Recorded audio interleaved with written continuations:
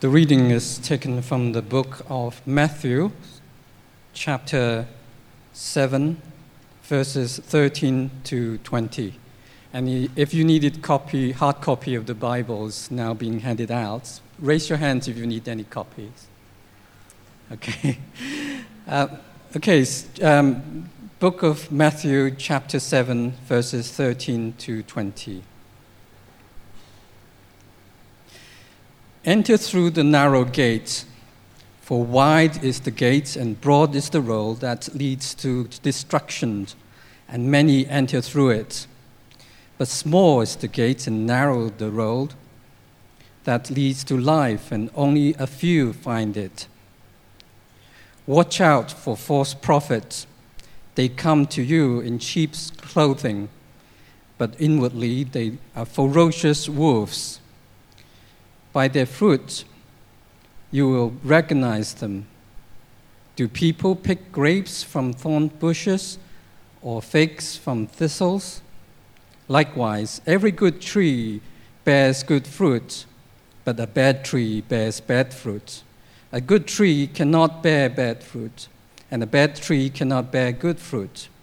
Every tree that does not bear good fruit is cut down and thrown into the fire. Thus, by their fruits, you recognize them. This is the word of the Lord. Thanks be to God. Thanks, James. If you can keep your Bibles open to chapter 7, verses 13 through 20, that would be great. Jesus, as he's ending the Sermon on the Mount, he drives home tough messages in the end. So it's a tough message, it's a tough passage. So let's pray that God will speak to us through it. Lord, we thank you for these words, that these are words of life, that you have the words of life. And so, Lord, we pray that it will come to it humbly, that we'll listen to your voice humbly, that we might choose life, and we might follow you in the narrow path. In Jesus' name, amen. I don't know if you have a favorite hike in Hong Kong. Mine is the Mao Shan hike. And it's accessible to many people because there are actually many different paths in the Mao Shan, right? So there is the family-friendly one, there is a little bit of a harder one, there is even one that says do not enter, although I always get the mixed message because it says do not enter, but then there is a rope where you can grab and go up. And you can start from many different places. You can start from Sai Kung and Lion Rock or Mao Shan. There are many paths to the top of the mountain. And that's, of course, how many people think of religion and God, that many paths lead to the same God at the top. It doesn't really matter which road you're on, whether it's Hinduism or Buddhism or Christianity. You don't want to be involved in some sort of a cult because that's weird. But, these tried and tested religions, they say, well, they all lead you to be a good person. They all lead you to the same God, many roads to one God. Well, Jesus says that's not true. He says there are two roads, two destinations, and two crowds. Enter through the narrow gate, for wide is the gate and the broad is the road that leads to destruction, and many enter through it. But small is the gate and narrow the road that leads to life. Only a few find it.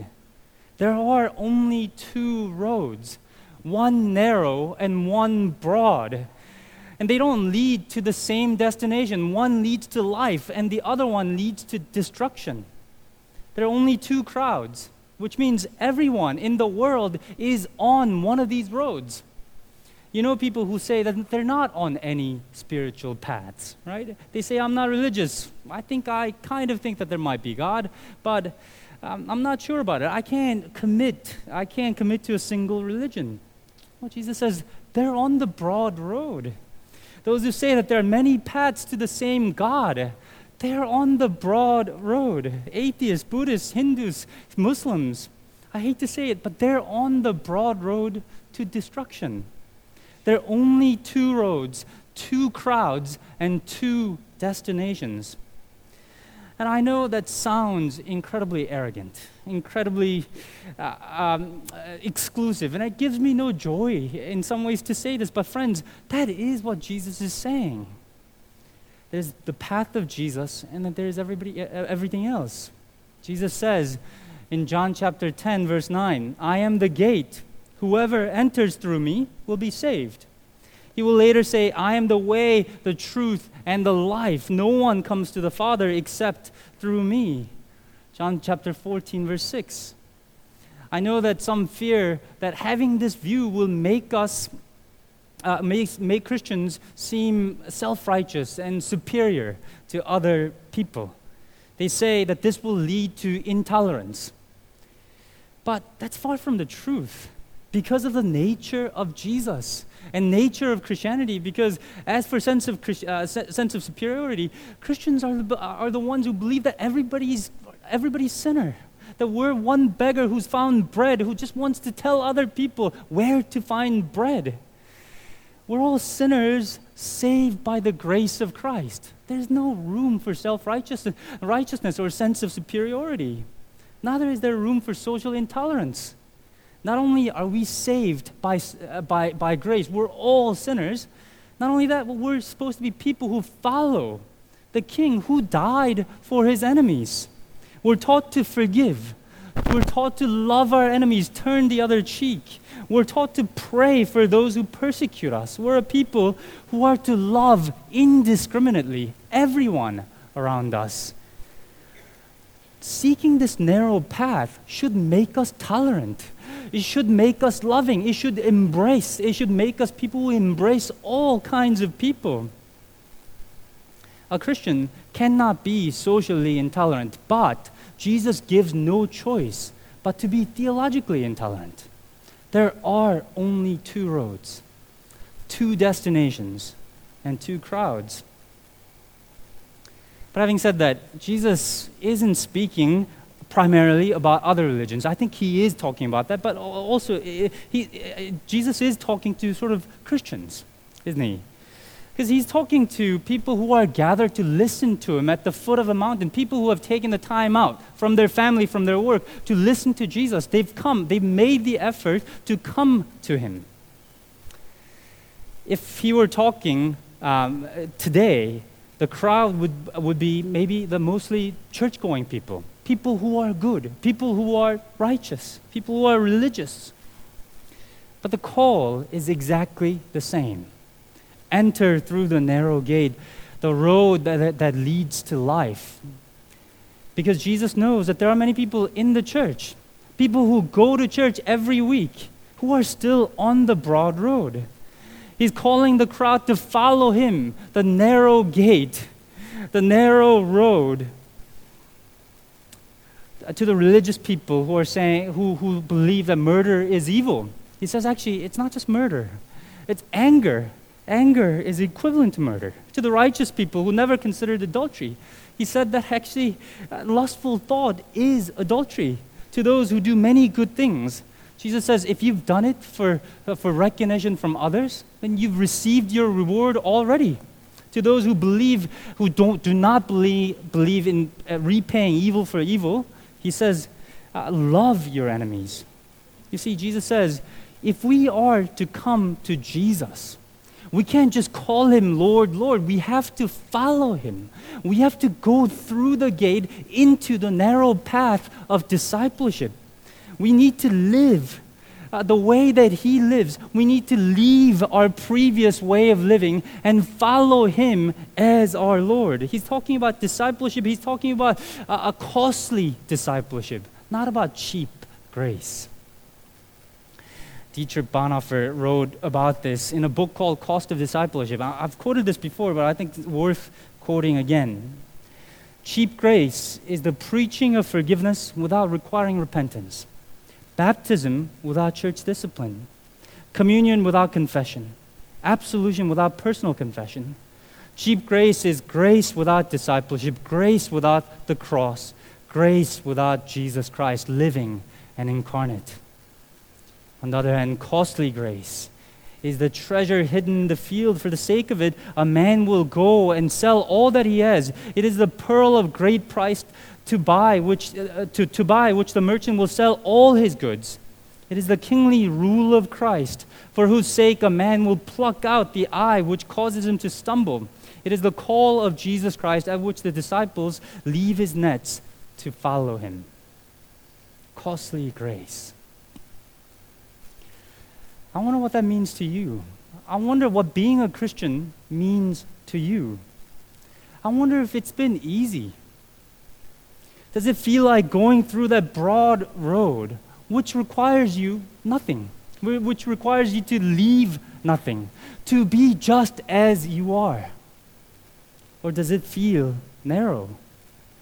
The one that you have to squeeze through, one that forces you to leave things behind, the old way behind, and go through the pain of transformation, becoming a new person in Christ. Are you on the road of following Jesus? Or do you live your daily lives your own way, calling Jesus Lord, Lord? Friends, that's the decision that Jesus wants us to make. Choose Christ. Choose His way of living, because that's what it means to be a Christian. And once we're on this road, things do look different, don't they? Someone asked a Japanese student in London who have recently converted, "Isn't Christianity so restrictive?" Her answer was yes and no. Yes, it feels like putting up these fences. But inside of the fence is a garden. Garden where lovely things grow, and outside of the garden seems so bleak and horrible. I wouldn't want to be out there, she answered. Yes, it's restrictive, right? To commit to sexual purity, to commit to one wife, one husband. But it's also truly liberating, because that's how we're designed to live. Yet it's restricting to be generous, to give away our possessions and not worry about what we will eat tomorrow, to trust God. But also, as we give away our money and as we choose to trust in God, it frees us to live the life that we're meant to live. Yes, it's difficult to forgive people who have hurt us, who wronged us, insulted us, persecuted us. But when we do, we sense this freedom of this is how life is meant to be. We find Jesus, His light and easy yoke. Yes, it's difficult to continue to grow in holiness, continue to pursue His path. But there is freedom from bondage to sin, freedom to live life as we're meant to live. Ultimately, that path leads to life, eternal life. And the other path leads to destruction, death. Friends, enter through the small gate. Follow Jesus on that narrow path, because it leads to life. But many will distract you from it. Many will deceive you. Many will deter you from finding this path. And Jesus warns in verse 15, "Watch out for false prophets that come to you in sheep's clothing, but inwardly they're ferocious wolves." Of course, Jesus in his days were talking about Pharisees and Sadducees, people he called blind guides, whitewashed tombs, a brood of vipers. And also New Testament warns of, almost every single book of the New Testament warns of false teachers, false prophets, false apostles, or even antichrists. And there are those who added to the grace of God, those who advocated for Jewish myths, those who denied even Jesus being fully God and fully human. And even now, there are many, many deceivers who muddle the gospel of Christ, who want to lead you astray. And the telltale sign of a deceiver, a false prophet, is one who never preaches about the narrow road, about how difficult the life as a Christian is. They don't challenge you. They don't make you uncomfortable in any way. Take, for example, the gospel of prosperity. They promise health and wealth. But there's no call to follow Jesus in the narrow path. When Jesus calls people to go through the narrow gate, small gate, narrow path, they talk of private jets and business successes. Even those who are outside of the church recognize that actually that they don't follow Jesus. They're God's mammon, money, and success. I think the subtler version of this is the preaching of therapeutic gospel of self-help. In this version, everything is still about you. You are the king of the universe, and God is supposed to help you to have a better job, have a better marriage, better life. You are still the king of your own world. And it's a popular message, isn't it? Isn't that why some of the televangelists have been so successful? Because they promise a possibility of your best life now. It's never in the end. It's never when Jesus comes back. It's your best life now. Some also preach. They never preach judgment because it makes people uncomfortable. It's always about love, but it's never about judgment that's coming. Muddling the gospel. When God's word proclaims judgment against acting on homosexual desires, they say, it's fine. Even when Jesus talks about hell and destruction, more than any other people in the Bible, more than Paul, more than Peter, they never talk about hell. But false teachers deceive people by saying that love will win in the end. We've already mentioned briefly about those who also deny that there is only one way, that all roads, they say that all roads lead to the same God. Ludwig Feuerbach was the father of liberal Christianity. He wrote the book on it called Essence of Christianity, in which he argued basically that the essence of Christianity is shared by many other religions, saying that actually all religions are pretty much the same. It leads to the same God. And it's been like this for ages. False prophets are not something that's new. 2,600 years ago, Jeremiah preached God's judgment. He said that judgment is coming. He was preaching the narrow path. He said people should repent and turn to God.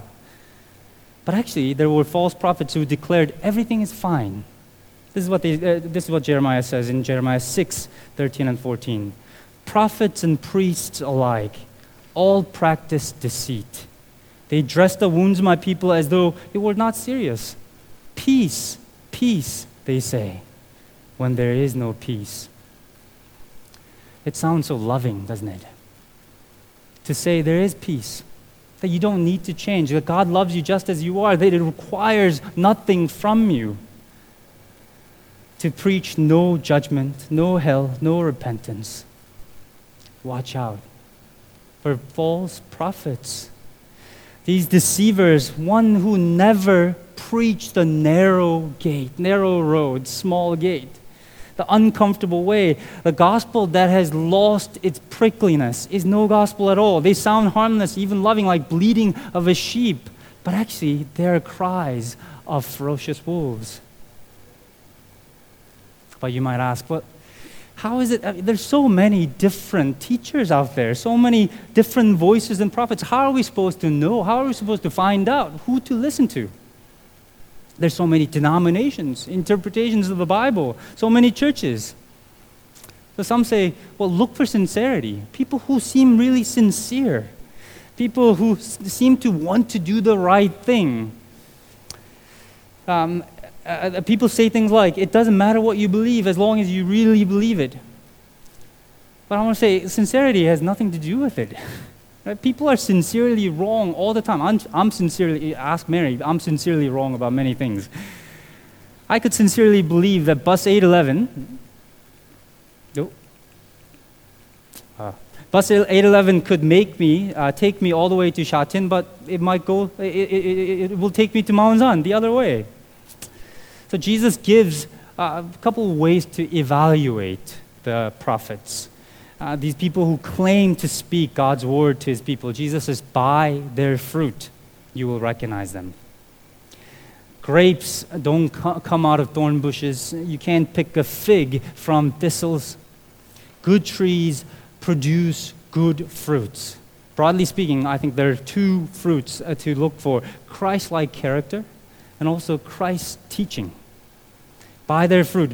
Often the Bible means Christ-like character, right? You should be suspicious, rightly, of people who talk like Jesus, but who are nothing like Jesus. They don't act like him. I tremble as I say this because I know that I am unlike Jesus in many, many ways. And Apostle James wrote that teachers should tremble because they will be judged more harshly, and you should judge them more harshly as well. And this is something that to look for from people who claim to speak God's word to people. And we've seen his standards, right? We should ask, do their lives reflect the Beatitudes, the characters in the Beatitudes? Are they poor in spirit? Are they mourning their sins? Are they meek and hungry and thirsty for righteousness? Are they merciful, pure in heart? Are they peacemakers? Are they taking the Sermon on the Mount seriously? Are they seeking to live that narrow path? Are they striving to follow Jesus? Paul talks about the fruit of the Spirit: love, patience, kindness, goodness, and self-control. If they remain in Christ, they will bear these fruit, and you are to look for them. And I'm sure you've known missionaries and pastors and teachers who have this aroma of Christ. Their authority comes from who they are because they are so Christ-like. You want to listen to them. Look for people like that. Look for people who are Christ-like. But character can't be the only fruit that Jesus is talking about, because there are many people out there who seem to be really good, right? Many Mormons who surpass our righteousness. The other fruit to look for is their teaching. Whether they teach what Jesus taught, whether they teach what the Bible teaches, or they've added something else. This is hinted in the parallel passage. So Matthew preaches the Sermon on the Mount. In Luke, there's a parallel passage. If you have your Bibles, open up to Luke chapter 6, verse 43. It's on page 837 of the church Bibles. Luke chapter 6, verse 43. You can see there that this is exactly the same passage. It's the Sermon on the Plain. He just talked about the good fruit, right? Look for these good fruits, good and bad fruit. But if you scan down in that section, all the way down to verse 45, this is how Jesus ends this section. For the mouth speaks of what the heart is full of. It talks about what they speak of, what they teach, because what's in them is what they will teach. And the true prophets are to teach what they were taught, which is the Word of God. For example, Paul in Titus, he writes to Titus, hold firmly to the trustworthy message as it has been taught. Right? The message has been given to you. Hold firmly to the trustworthy message as it has been taught. Titus wasn't to invent new things. He's not supposed to add new things to it, but to teach the message as it was given to him. Christians are basically conservative in this regard. We teach the message of the Bible, message of the apostles and the prophets of the first century. Because why should we listen to somebody teaching from their own wisdom? You are wise in many ways. You have your own thoughts. Why should we listen to their thoughts about God when God has revealed himself in the scripture? When he says, this is my word, go to it. In fact, the New Testament constantly brings these two things together, these two fruit, the character and the doctrine. Many of Paul's letters, right, in Ephesians, Colossians, start out with the doctrine, then it ends with how you are to live in the light of it. Paul tells Timothy, his protege pastor, watch your life and doctrine closely together. Persevere in them, because if you do, you will save both yourself and your hearers. Watch your life and doctrine closely. It's supposed to be both. It's not one or the other. Watch their life. Watch what they teach. I visited Michael, the one who runs our PA team. He's just had a surgery. His Achilles heel, it snapped, the tendon snapped, and so he had a surgery to retie them. But when the doctor told him what the surgery was, what would you do if you are about to have a surgery? What would you do? Many people these days go to Google, right? You want to find out everything about the surgery. You want to go, well, what are they going to do? What should they do? What shouldn't they do? This is what we all do. And that's because we care about our physical health. But actually, when it comes to our spiritual health, we often blindly just follow whoever is in the front. When actually, much more is at stake. Our eternal life, eternal health, spiritual health is at stake. Are we checking the Bible?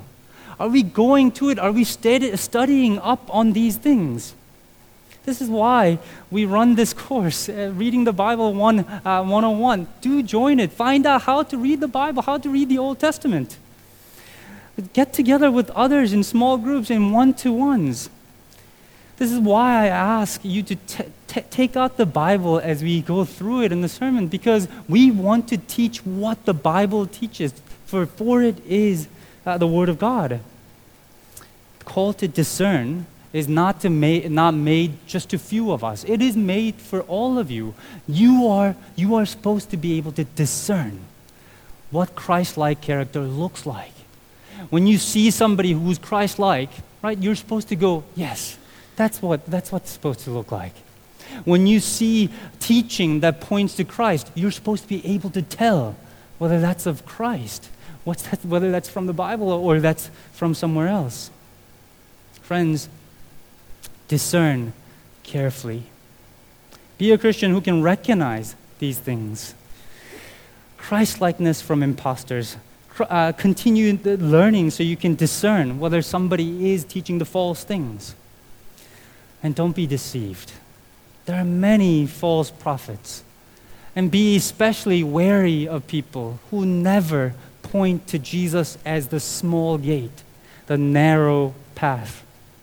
The gate is small, narrow is the road, but decide each day to follow Jesus, to follow the way of Christ, because that's the way that leads to life now and the eternal life that's to come. Let's pray.